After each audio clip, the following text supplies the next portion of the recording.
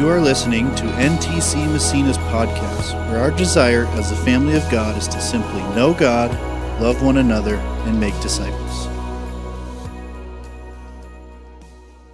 what an awesome morning already with our team, with the worship.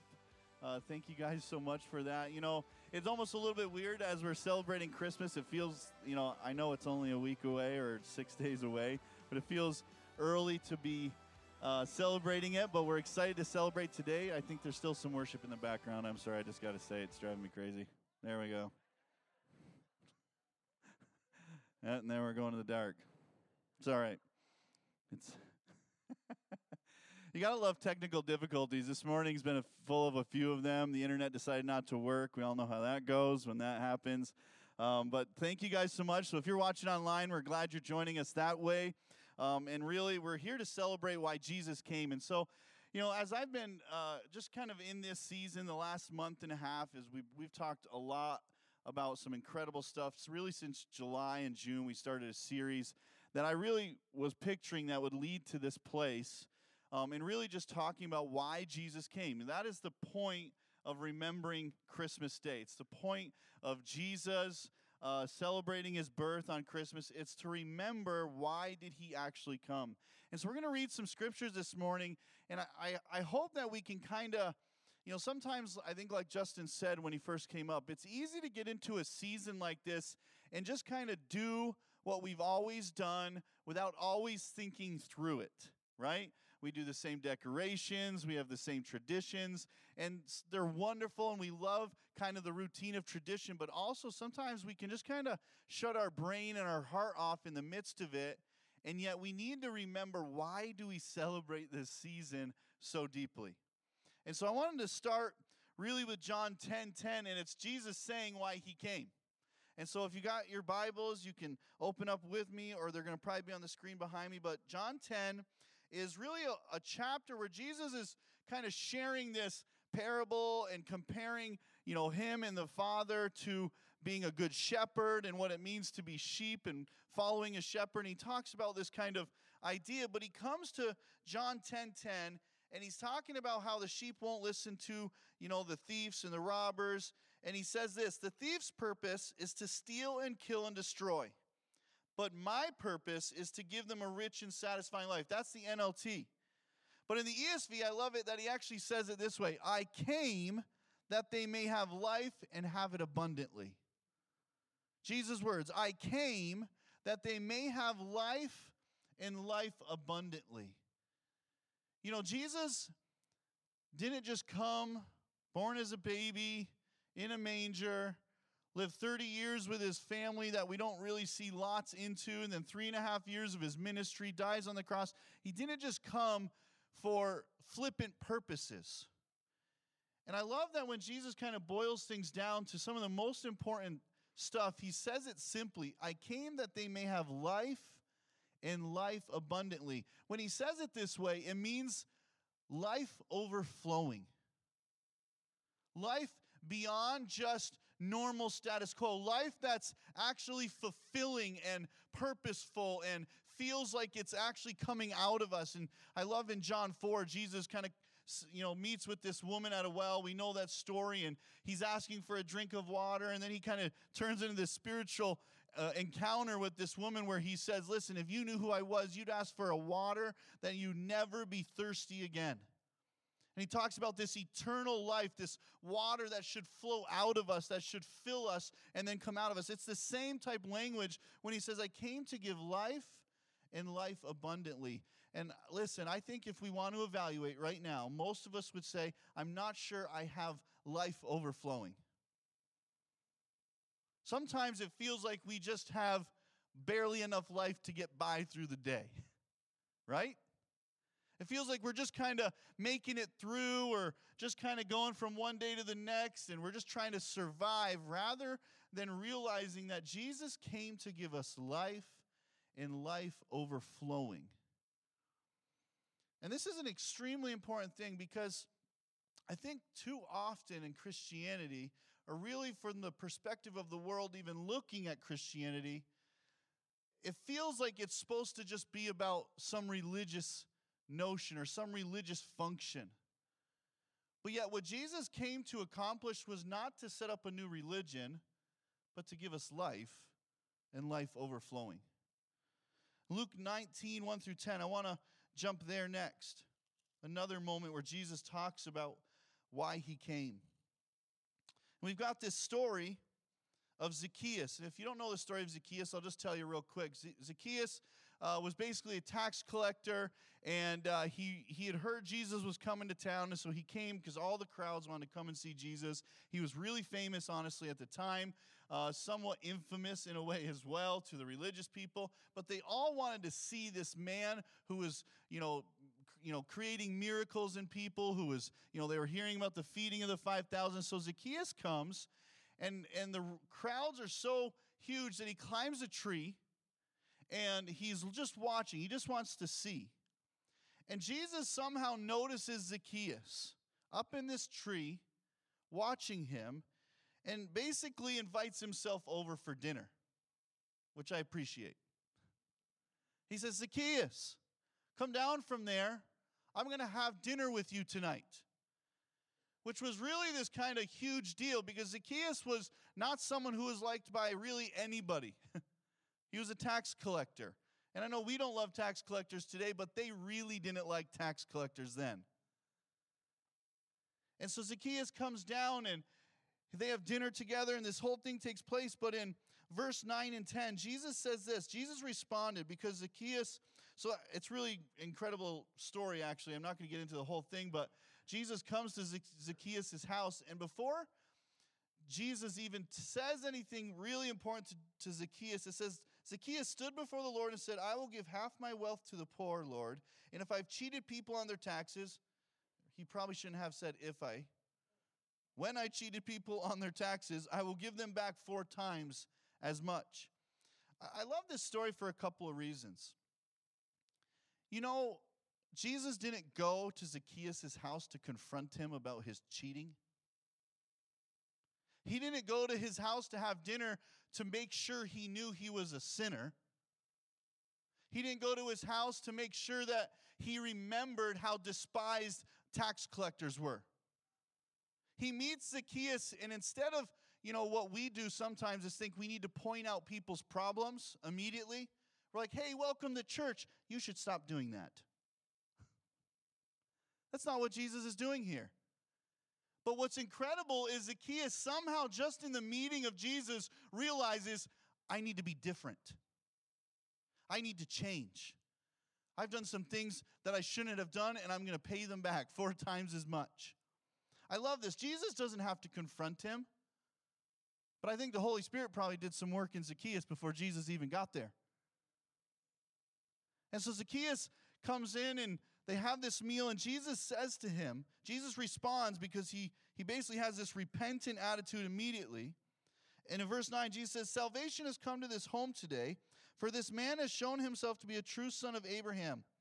And then he says this, for the Son of Man came to seek and save those who were lost. For the Son of Man came to seek and save those who were lost. Sometimes Jesus spoke in the third person. I always find that interesting. It's like he's still trying to allude to the idea that maybe he wasn't the Messiah, but at that time, honestly, a lot of them should have known that he was. So he calls himself the Son of Man, but he says, for the Son of Man came to seek and save that which was lost. So I want to turn now to some parables. Now, this is kind of the thought I want to land on today. This idea that Jesus came here for a very specific purpose. And I can tell you up front, the purpose was not to start Christianity. You want to know what's even crazier? And this might just really offend you, and I'm going to do it purposely if you're a Christian. He didn't come here to write the Bible, or else he would have sat down and did it. Now, the scripture is unbelievably important, and we should hold it in the highest esteem, and it is what God has given us to help us understand what it looks like to live a Christian life. But it's not what he came to do. He came to seek and save that which was lost. And Jesus even tries to explain this to the religious leaders of the day because they had the same frustrations with Jesus. He was this Jewish, kind of looked at as a rabbi, even though he wasn't officially one. This teacher of their day, and they were frustrated because he didn't fit into this confines of what it meant to be a good Jewish religious person. And so Jesus comes to try and explain to them over and over why he's actually here. You know, they had all these ideas of why the Messiah was going to show up. Even since all the days of Isaiah, and we quoted so much Isaiah in our singing today about kind of the Christmas verses, about him, you know, this Savior coming, a Savior being born and being called Wonderful Counselor, Mighty God, Everlasting Father, Prince of Peace. And so they had all these prophetic words in their scriptures that they knew this Savior was coming, but in their mind, he was coming for certain reasons that they wanted him to come. Doesn't that sound like us in our lives today?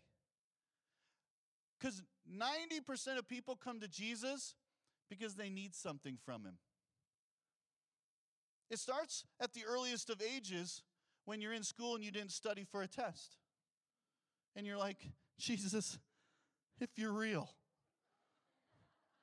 I'll do anything if I can just get through this moment. And then we kind of carry that on through life. The circumstances change, but we feel like there's this bargaining thing with God, this bargaining thing with Jesus, and we're always trying to get this thing because really, when we look at a Messiah or a Savior or why Jesus came, we think it was really for the purposes we wanted him to come rather than the purposes that he really came for. And the Jews did the same thing, we do the same thing. And so on Christmas in this season, for me, I want to be so deeply reminded he came for some very specific purposes. And I think one of the biggest ones is this wording that he says, I came to seek and save that which was lost. And so in Luke, he tries to explain it even more in these three parables, and we're going to read them all this morning. Luke 15, it starts this way. Chapter 15, verse 1, tax collectors and other notorious sinners often came to listen to Jesus teach. I love that. This made the Pharisees and teachers of religious law complain that he was even associating with such sinful people, even eating with them. So Jesus told them this story. If a man has 100 sheep and one of them gets lost, what will he do? Won't he leave the 99 others in the wilderness and go to search for the one that is lost until he finds it? And when he has found it, he will joyfully carry it home on his shoulders. When he arrives, he will call together his friends and neighbors, saying, rejoice with me, because I have found my lost sheep. In the same way, there's more joy in heaven over one lost sinner who repents and returns to God than over 99 others who are righteous and haven't strayed away. Let's think about this for a minute. Maybe you're listening in this room and you don't like the word sinner. Maybe you're watching online, you don't like the word sinner. Listen, I've said this a million times, I'll say it a million more. Sin simply is us not living the design God created us to live. It's missing the mark of our design. So anything we do outside of the design that God has for us is sin. It's simple for us to admit we do that. We do things we don't want to do. We act in ways we don't want to act. Sin isn't just a list of, the normal things we think are bad. Don't drink, don't swear, don't do this, don't do that. It's simply living outside of our design. And so when Jesus is using this, he's talking in that way. But he says there's more joy in heaven over one person who realizes their design is broken coming back home than over 99 who are already here. And I like part of this story. It actually says this. If a man has 100 sheep and one of them gets lost, what will he do? Won't he leave the 99 others in the wilderness and go search for the one? If you're a Christian in here this morning, if you're a Christian online, if you're watching, you're the 99 others. And it says that he'll leave them in the wilderness. That's actually a strange expression for a shepherd to make. Because in the wilderness, these sheep were no longer protected. You see, the sheep were protected in a pen. Every night they would come back in. They'd be in their fenced area. And actually in that John 10 where Jesus describes what he is as a shepherd, he talks about being the gate. It was actually a practice of a shepherd because, it was usually just some sort of stoned-in little area. And they would leave a section open so that the sheep could come in and out. But at night, they didn't want the sheep to leave. So in order to block them from leaving, the shepherd would lay down in the gate area. He would literally be the gate. And so for this same shepherd to then say, well, I'll leave these 99 wandering in the wilderness because I need to rescue the one, is honestly, it's almost an extreme action. It's like, wait a second, you're going to risk these 99 to save this one? And it's supposed to show a perspective of how deeply God wants to get that one. Of how much his heart is for those who are lost or someone who isn't living the design they were created to live.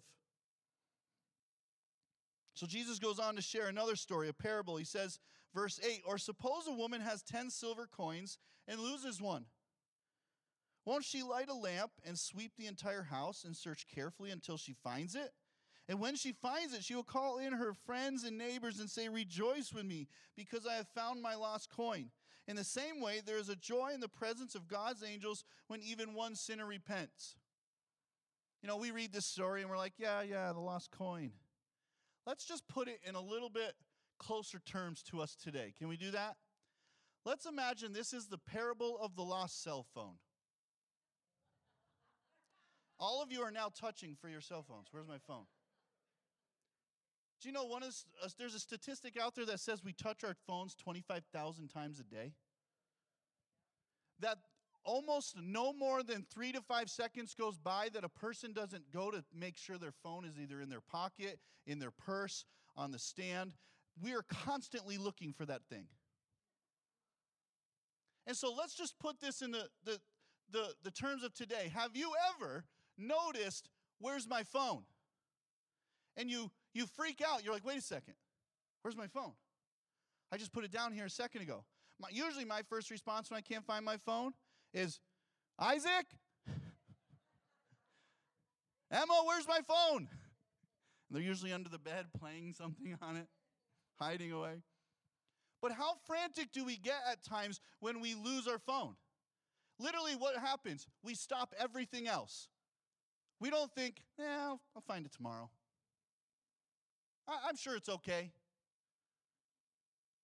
Immediately we're like, hey, can you call my phone? Hey, can you call my phone?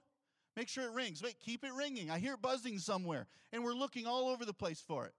It's stuffed down in between the cushions of the couch. Oh, I found it. This is the feeling he's trying to get these religious leaders to understand. When something of value of yours gets lost, how do you act? How do you look for that thing? This is what God's heart is for people. And then he takes it a much further step into the parable of, now a lot of people's Bibles here might say the lost son or the prodigal son. I actually crossed it out in my Bible because that's not part of the Bible, just so you know. It's just titles put in there. I put the story of the two sons. Because actually it's really a story about two sons and a father. And I've preached on this many times, but I kind of want to remind us because Jesus kind of culminates this whole idea of seeking and saving the lost and how important lost things are to us with this story about two lost sons. And so we're going to read it, verse 11. To illustrate the point even further, Jesus told them this story. A man had two sons. The younger son told his father, I want my share of your estate now before you die. So his father agreed to divide his wealth between his sons. A few days later, this younger son packed all his belongings and moved to a distant land. And there he wasted all his money in wild living. About the time his money ran out, a great famine swept over the land and he began to starve. He persuaded a local farmer to hire him, and the man sent him into the fields to feed the pigs. The young man became so hungry that even the pods he was feeding the pigs looked good to him, but no one gave him anything. Let's stop there for a second. This is immediately a strange story to the listeners. Maybe not so much to us because some of us that have been in church our whole lives, we've heard this story. But To them, this is a strange story because a son would not request his inheritance before his father died. If he did want his inheritance before his father died, it's as if he was saying to his father, I wish you were dead. So there was something broken in this relationship here, where the son didn't care what his father felt and just wanted what he could get from him. And what's crazy in the story is the father agrees. Now, to the listeners of the day, they were already thinking this would never happen. Because that's not what took place. If a son becomes estranged from his father in that culture, the father disowns the son, not the other way around. But yet this father agrees, and it says he split his inheritance between his two sons. We got to remember that part of the story. And we see, the one goes off, and that's where prodigal, that word prodigal son, the word prodigal just means recklessly spent. It means spent without any plan, without any, real thinking of the consequences of the spending. Just recklessly spending it. And this son recklessly spends everything he has. And now he's out feeding pigs in a field, and he's realizing he's starving. He's realizing how horrible of an error he made. We pick up again in verse 17. When he finally came to his senses, he said to himself at home, so he's now thinking back to his father, at home, even the hired servants have food enough to spare, and here I am dying of hunger. I will go home to my father and say, Father, I've sinned against both heaven and you, and I'm no longer worthy of being called your son, but please take me as a hired servant.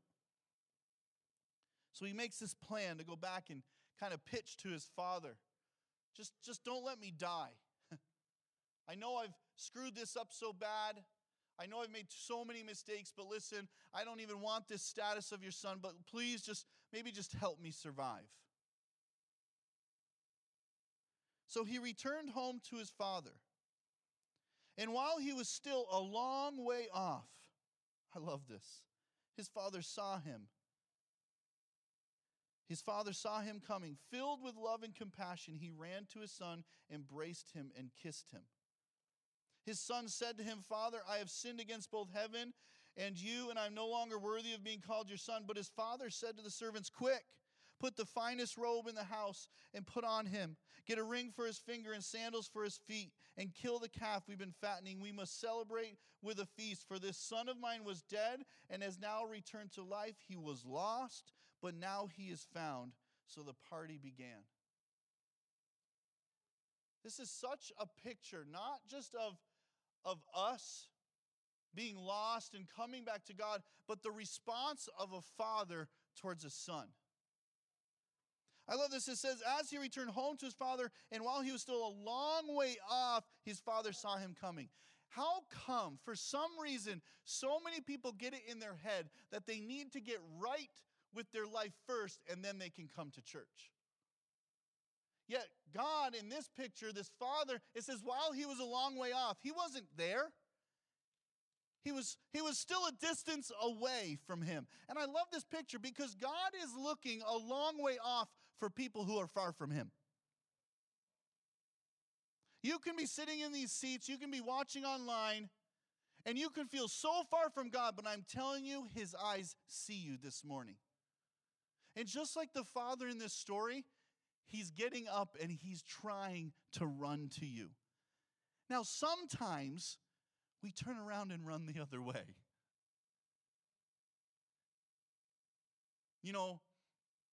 In my life, about 20 years ago now, I tried to run from God very hard.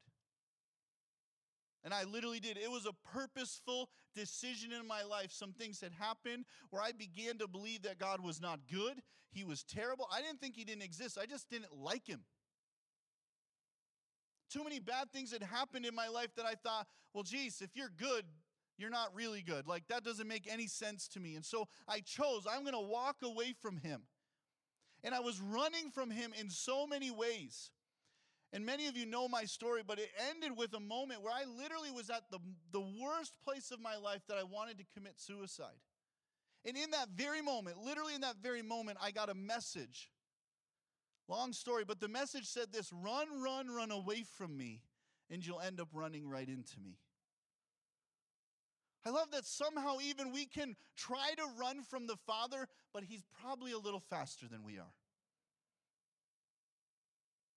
But you see, the listener of this story in that day would say, this can't be true, because a father would not act this way in that day. A father would not be looking from his porch for his lost son. He would have long disowned him and forgotten and said, I don't have another son. But yet he's watching. He's looking for the opportunity. It's almost like he must have been paying attention to that silhouette. You know how when you know someone really well, even before you can tell their face, you can tell it's them coming? That's what this is like. Jesus, the Father, knows us so well. He can see us even just when we're a silhouette, when we maybe are just having the notion about coming back home. And I'm telling you, this region, this town, our families, our coworkers, they're just people who are thinking about coming back home. They might not even know what home is. They might not know that there's a Father in heaven who loves them so desperately, he's watching and waiting for them. But yet the Father, it says he runs to him. And don't we act like this too? We have this prepared speech for God. We're like, listen, we know we screwed up. We know we did this wrong, but listen, if you just barely take care of me, then I'll change, then I'll serve you, then I'll just be your servant. Yeah, I love that the Father literally doesn't even hear it. It's like he doesn't actually, he pretends he doesn't hear what his son says. And he just says, quick, get the finest robe.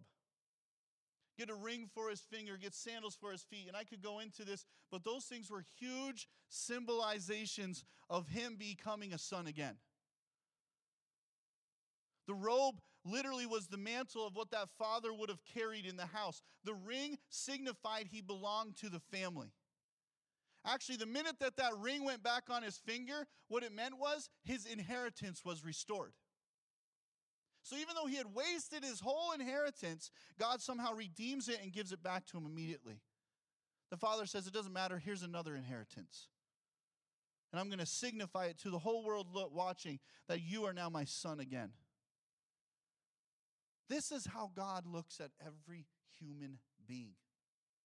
Every person on the planet Earth is this son that he's waiting for, watching for. This is the heart of God. This is why Jesus came. To seek and save that which was lost. It says, for this son of mine was dead and now returned to life. He was lost, but now he is found. We're going to go on and read. Meanwhile, the older son was in the fields working. When he returned home, he heard music and dancing in the house, and he asked one of the servants what was going on. Your brother is back, he was told, and your father has killed the fat calf we're celebrating because of his safe return. The older brother was angry and wouldn't go in. His father came out and begged him. But he replied, all these years I've slaved for you and never once refused to do a single thing you told me to. And in all that time, you never gave me even one young goat for a feast with my friends. Yet when this son of yours, this is an interesting thought. You see, the brother had decided he was no longer his brother. And in his own frustration and honestly misplaced righteous thinking, he disowns his father by saying, this son of yours. He's disassociating. And don't we do this even as religious people sometimes? We think that we get our lives right and we act right and we do all the right things. And we just want to go around judging the world and what they look like and how they make bad choices. Yet what's incredible about this story is that the Father is trying to redeem relationship with both of them. No matter what side you find yourself on in the story, because we're on one side or the other, God is redeeming his family in this story. His father said to him, look, dear son, you have always stayed by me, and everything I have is yours. We had to celebrate this happy day, for your brother was dead and has come back to life. He was lost, but now he is found. So Jesus is telling these stories to a group of religious leaders who are basically angry with him because they can't understand why he's acting this way, why he's eating with people who aren't actually living the right kind of life, why he's there, and he's trying to explain to them that he came to seek and save the lost. He's trying to get them to understand the value of how he looks at people. You know, I've read these stories so many times, and they've always impacted me, and honestly, it's like there's this understanding, at least this surface understanding of like, wow, God loves us a lot. But I'll be honest, I don't think I really understood what this felt like until I lost one of my own children. And I'm going to tell you the story because basically, I think it was about 6 years ago, the first time that I lost Mara. And many of you know we have a special needs daughter. She's going to be 13 now. And she was kind of an escape artist. She would always try to leave. We had to have deadbolts backwards in our house, alarms on every door and window. Well, one day we were at church, and she has a social worker that had taken her home. And I remember right after church was ending, I got a call from this lady who was with Mara, and she said, "I can't find Mara." And I said, "What do you mean you can't find Mara?" And she said, "I don't know. She was in the house. I was going to the bathroom. We were getting ready to go out. I heard the door swing, but I can't find her." And I was like, okay. So you start worrying.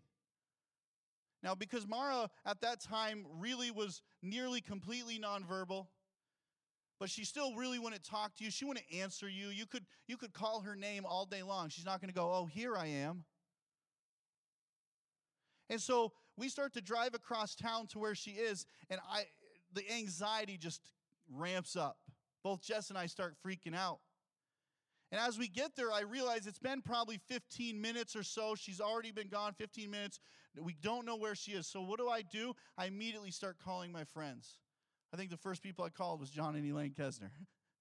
Come help me find my daughter. I'm going to cry telling you a story because it was so dramatic.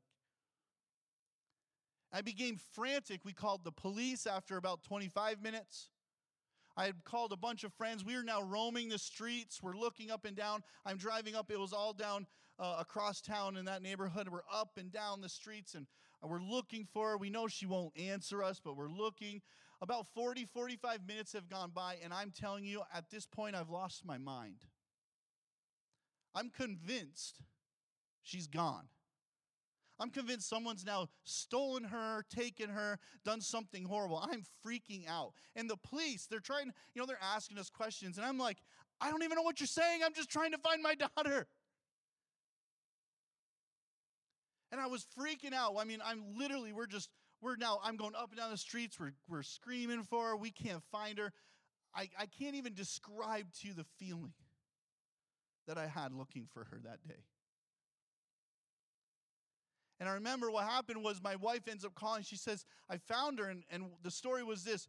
Just like 2 houses down from our friend's house, she had gone out. She heard some dogs inside and went in this neighbor's house. But no one was home. So for nearly an hour, she was playing in this person's house with their dogs. Now, we had gone by that house probably 100 times yelling her name, but she wouldn't answer us. Don't we act like this? You know who you are in this story? You're Mara. I'm Mara in this story. And we do the same thing to God. We go about life just the way we want it to be. We get interested in something silly like dogs in a house. And people are shouting our name, trying to rescue us, but we don't even know that we're actually lost. We don't know that there's a whole world out there that actually is looking and desperate to rescue you. Because really, at that time, she could not have survived on her own forever. She didn't understand what to do with life. She just was like, dogs. I like dogs. And I remember we got her back, and we had put her in the car, and the police came, and they were like, "Hey, we really need to talk to your daughter." I'm like, "You don't understand. She doesn't understand what you're saying. She can't have a conversation with you." I said, "We can try to talk to her all day, but this is just simply something that we have to be careful with." And it was the first time that it was that long. And it's happened a couple times after that, honestly. But I remember reading this story sometime after that story, after that situation in my life, and it hit me how important something lost actually was. For the first time, I grasped with real emotion what it was like to lose something I loved so deeply, nothing else mattered. But somehow in Christianity, you know what we've done? We're like, the sheep can wait. The lost coin, that can wait. You know what we really need to get down? Is our doctrine. Let's just debate for a little while. Imagine if in the midst of me looking for my daughter, someone wanted to come and say, hey, I know that you're looking for your daughter, but really, I gotta explain to you how you've disobeyed the law in this situation. You see, you let your daughter out of your sight. And you should have done this, and maybe you should have done that, and you should have acted this way. You want to know how I would have reacted in that moment? Not nicely. Because in that moment, there was only one thing that mattered to me. My daughter. Looking for her. Rescuing her. This is the heart of God for the world. Yet somehow we've gotten it all mixed up and almost lowered this idea that Jesus came to seek and save that which was lost down to the end. We're like, yeah, I guess that's important, lost people and people need to know Jesus. That's okay, but really what we should do is make sure that the songs we sing are doctrinally correct. What we really need to do is just make sure that, we're living exactly the way I'm supposed to live. And I'm just going to focus on me here because, I got to make sure that my life is just right. And, I don't want to be judged by anybody. I don't want to be judged by God wrong. And we literally forgotten that the most valuable thing in the world is lost. Other people. And I think in some ways, Jesus is probably like a frantic father. I mean, the father is like a frantic father, really. And he's looking at the world for a long time now. And he's so frantic that he says, son, you got to go down there and find them. Because that was the first thing I did. I was like, I got to call people who are going to help me. I got to call people who are going to help find my daughter. And I think the father, after quite a few thousand years of watching humanity make some horrible mistakes, he says, Jesus, you got to go find your brothers and sisters. Because that's what we are. Romans 8 teaches us that we're adopted sons and daughters of God. And so God, this heavenly Father who so desperately loves us and wants us to be rescued back home with him, sends his son for this very purpose, to live like us, to show us what his Father was like, to show us what it would mean to be redeemed, to show us how we could have a different mindset and a different direction and see a different life fulfilled. But sometimes we're a little like Mara. We live in our own world. We like what we like. We do only what we want to do. We hide in other people's houses.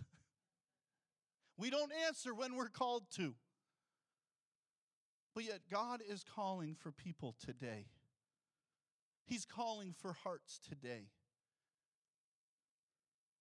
And if you're a Christian in this room, what he's calling you to do is to help him look. He's calling you to help him look. If you don't maybe know God in this way yet, what he's doing is he's calling you right now. He's the Father on that porch seeing you from a long way off, and he's got a robe, a ring, and sandals. I know those sound weird, but they're good things.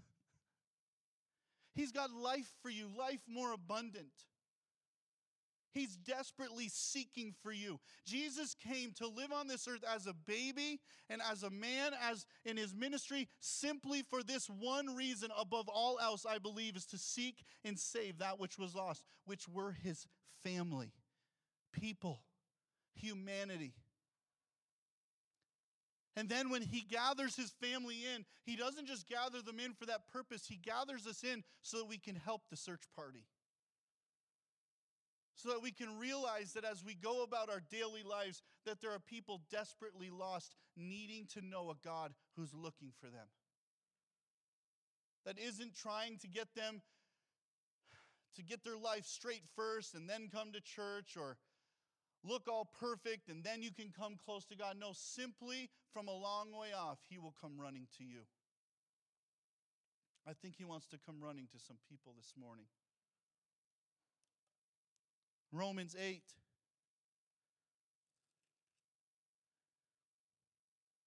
Verse 12. Or verse 15. It says, so you have not received a spirit that makes you fearful slaves. And I love this because Paul is honestly referring back to this story when he writes this. Because you see that the son came home thinking he was just going to be a slave or a servant. But Paul's saying, you didn't receive a mindset just to be servants and slaves. It says, no, instead, you received God's Spirit when he adopted you as his own children. And my wife and I have adopted 2 kids. And I can tell you sincerely, God has shown me through that process what he actually acts like towards us. God wants to adopt us. And I love this because so often we come to religion just looking for a God or even a king. And those words are kind of like a distant, relatable word for us. It's like, yeah, your God will hold you up there. But yet God is saying, no, I'm not just your God. I'm not just your king. I'm actually your dad. I'm your father. You aren't just servants and slaves and parishioners and Christians. You're actually children. And he says, stop staying at this distance from me. Stop keeping away from me, but come in close. Come home to me is what God is calling us to do. It says, when you adopted us as his own children, now we call him Abba, Father, for his Spirit joins with our spirit to affirm that we are God's children. Why don't we stand this morning?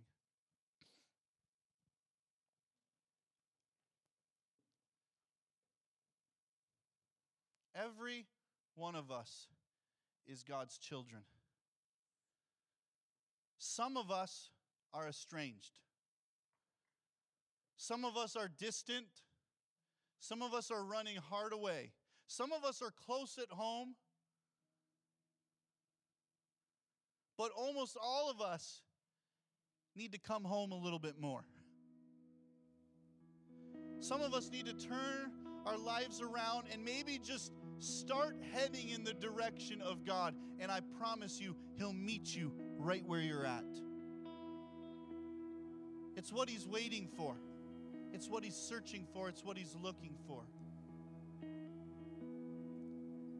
In this season, as we celebrate Jesus coming to this earth, we've got to remember he came for you and me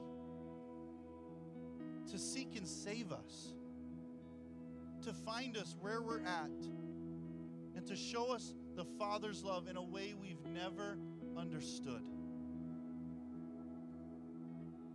So we're going to sing a song in just a moment, but I want to take this moment to give people an opportunity just to say, I want to come home. And that's the way I wanted to say it today, because I really believe that's God's invitation. We call it salvation. We call it reconciling with God. We have lots of words for it, being born again. All those things are true, but honestly, it's the simplest notion of, do you want to come home today? Maybe you're in this room, maybe you're watching online. And I'm going to pray. But I want to ask right now, if you're in this place and you want to come home, would you just raise your hand? I want to pray for you. Right where you're at. It's a simple step of actually saying, God, I want to turn and look to you. I want to come home. We want to pray for you. Maybe you know God, maybe you're on your way home. But you're like, Jesus, I want to come a little closer. I think I want to pray for you today. Because Jesus is calling us all back home with him. I'm going to pray right now, and then we're going to worship. Father, I ask right now that every person in this room that is saying, God, I want to come home, that you would draw their hearts right now, God, even as we've talked about this message, God, that even there'd be this recognition of just being able to say, you know what, I am lost.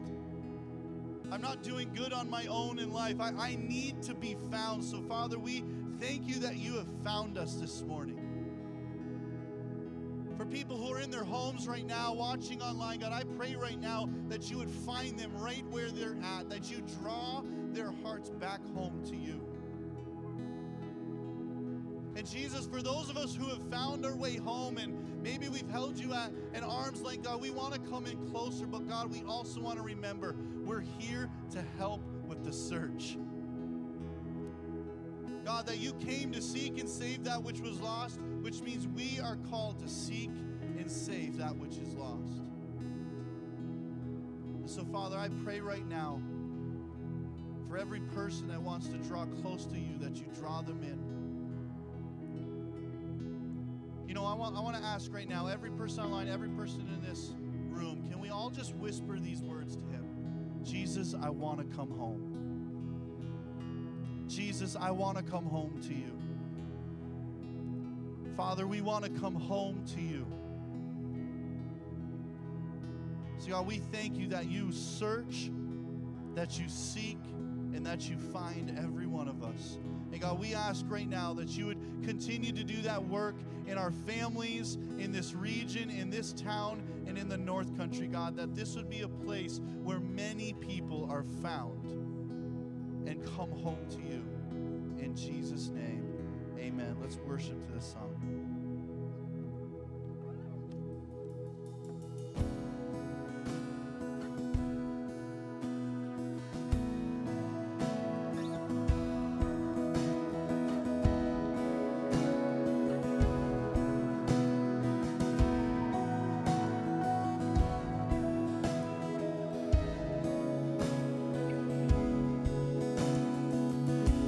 For I've spoken word, you sing it over.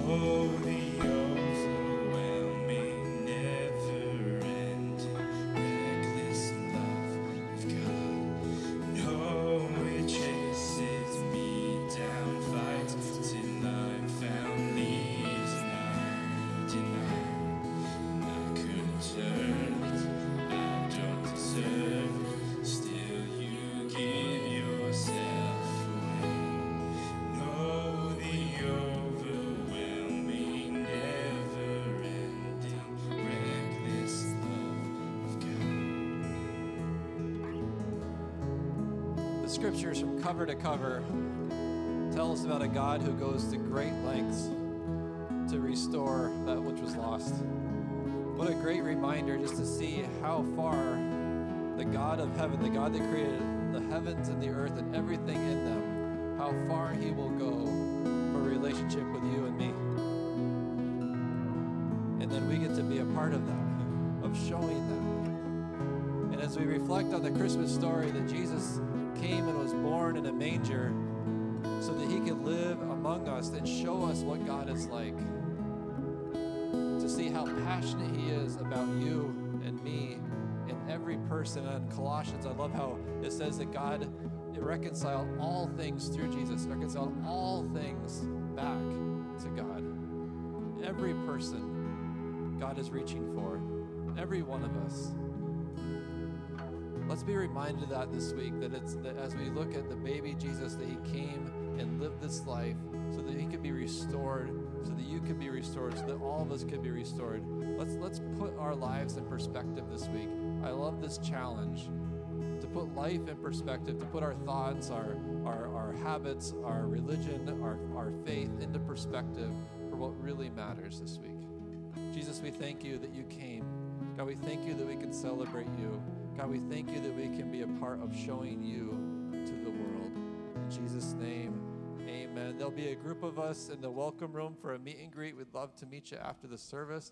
And also, Friday night, Christmas Eve here, 6 o'clock. If you're not able to make it to that one, we'll be in Ogdensburg on Thursday night at 7 o'clock at the Freight House. So, Merry Christmas. Thank you for listening to NTC Massena's podcast. We hope you join us next week and have a blessed day.